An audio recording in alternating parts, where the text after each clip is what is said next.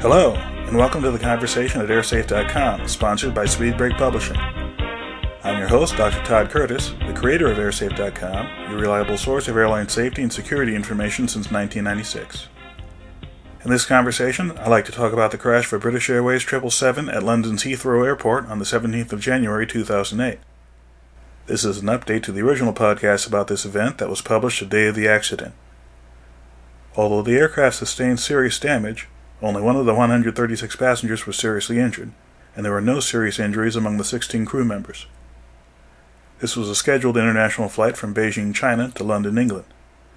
The flight was routine until about 2 miles from touchdown. The engines would not respond to commands to increase thrust, and as a result the aircraft touched down about 1,000 feet short of the runway. This was the first serious accident involving the 777 since it began service in 1995. Based on an early analysis of the event, a preliminary report from the Air Accidents Investigations Branch provided some details about the final phases of the flight. The flight was normal and uneventful until the aircraft was on final approach for runway 27 left. At about 600 feet above the ground, the autothrottle system commanded an increase of engine thrust to maintain the aircraft's flight path angle. The engines did not respond to this command, and also did not respond after the crew manually commanded an increase in thrust. During a standard approach, the aircraft is flown at a shallow 3-degree flight path angle. The pilot flying, in this case the first officer, increased the flight path angle after the engines failed to respond to thrust commands. The aircraft cleared the airport's perimeter fence and touched down about 1,000 feet short of the runway. During the crash landing, the aircraft sustained significant damage, especially to the landing gear and engines as it slid along the ground. It came to a stop on the paved surface just to the right of the end of runway 27 left. The left main landing gear was pushed up through the wing root, and the right main landing gear separated from the aircraft. The nose landing gear also collapsed. While there were significant fuel leaks, there was no post-crash fire. All 8 emergency exit slides were deployed successfully, although there are currently no available details on how the exits were used by the passengers and crew. The accident investigation is being led by the Air Accidents Investigation Branch, or AAIB, of the United Kingdom's Department of Transport. The investigation team includes representatives from the AAIB, the aircraft manufacturer Boeing, the engine manufacturer Rolls-Royce, and the U.S. Federal Aviation Administration. Other groups involved immediately after the crash included British Airways, British Airports Authority, and Airport Fire and Rescue.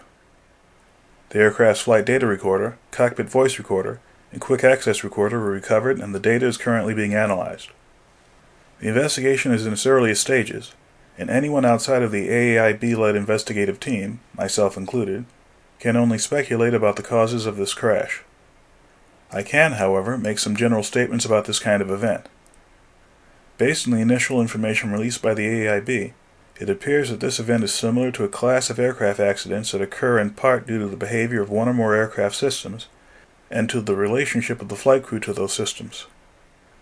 There are many possible combinations of systems that may have been involved, and the evidence revealed by the investigation will narrow those choices. Because of the behavior of the engines, one or more causes may be related to fuel availability, fuel quality, one or more aircraft system failures, or inadequate or inappropriate procedures. Aircraft system failures include situations where the system performs as expected, but fails to achieve a desired result. Other possible causes such as bird strikes or electromagnetic interference may be external to the aircraft. The AAIB has several advantages in this investigation. The investigating authority is very competent and very well funded. In spite of the damage to the aircraft, most of the aircraft systems of interest are largely intact. All crew and passengers are available for interviews and debriefing. Other involved parties, particularly the aircraft manufacturer Boeing, the engine manufacturer Rolls-Royce, and the FAA, have significant resources, experience, and expertise that can be applied to this investigation. In spite of the advantages the AAIB has in this investigation, the organization faces significant challenges. System-related accidents are usually a combination of technological and human factors issues. It may be difficult to recreate the conditions associated with the accident, in part because some relevant environmental or system conditions may not be precisely understood. System-related problems may be due to subtle and complex interactions within and between systems and their human operators. Understanding those interactions can be a long and difficult process. The AAIB has several general goals. Find out what happened, with a focus on the unique sequence of events that led to the crash.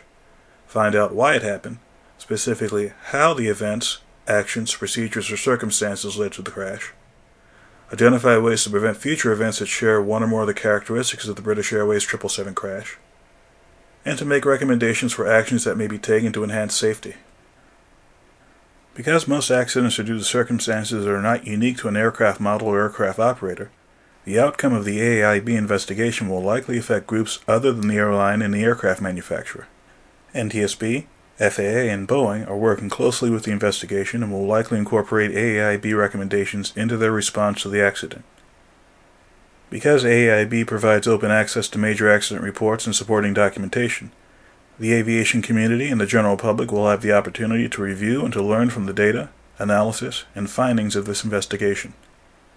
For those of you who are interested in following this investigation, I have a few suggestions for how you should evaluate what you may hear or see, either online or in the news media, prior to the publication of AAIB's final report. Prior to the completion of the investigation, those outside of the investigation, including the largest news media organizations, will have access only to a fraction of the relevant information. The AAIB will likely provide several interim reports prior to publishing the final report, and these reports represent the most authoritative source of information on the ongoing investigation. For anyone besides the AAIB, take the time to read between the lines and figure out what is fact and what is speculation. If you are interested in following the 777 investigation, or if you are interested in other aviation safety or security issues, you can check out the following resources. For more on the 777 investigation, visit 777.airsafe.org. If you want to provide feedback about this podcast, visit feedback.airsafe.org. For other airline safety and security podcasts, visit podcast.airsafe.org. Background information about the site and the site's creator, Dr. Todd Curtis, is available at media.airsafe.org. I'll be back with some final thoughts after this brief message. If you have a serious interest in the study of aviation safety, one of the key skills you have to have is the ability to analyze data. My book, Understanding Aviation Safety Data, might be the perfect tool for that job. Based on my experiences from analyzing thousands of incidents and accidents, this book has detailed step-by-step procedures for asking and answering the 12 basic kinds of aviation safety questions you're likely to encounter. To find out more about the book, visit Speedbreak Publishing at orders.speedbreak.com. Well, it looks like that's all the time we have for today. Before we end this conversation, I'd like to remind all my listeners that this podcast is produced by the AirSafe.com Foundation, a nonprofit organization that supports a number of efforts to further the public's understanding of aviation safety and aviation security. For information about the foundation, or to make a tax-deductible donation, please visit airsafe.org. For more information about airline safety, you can find us at airsafe.com.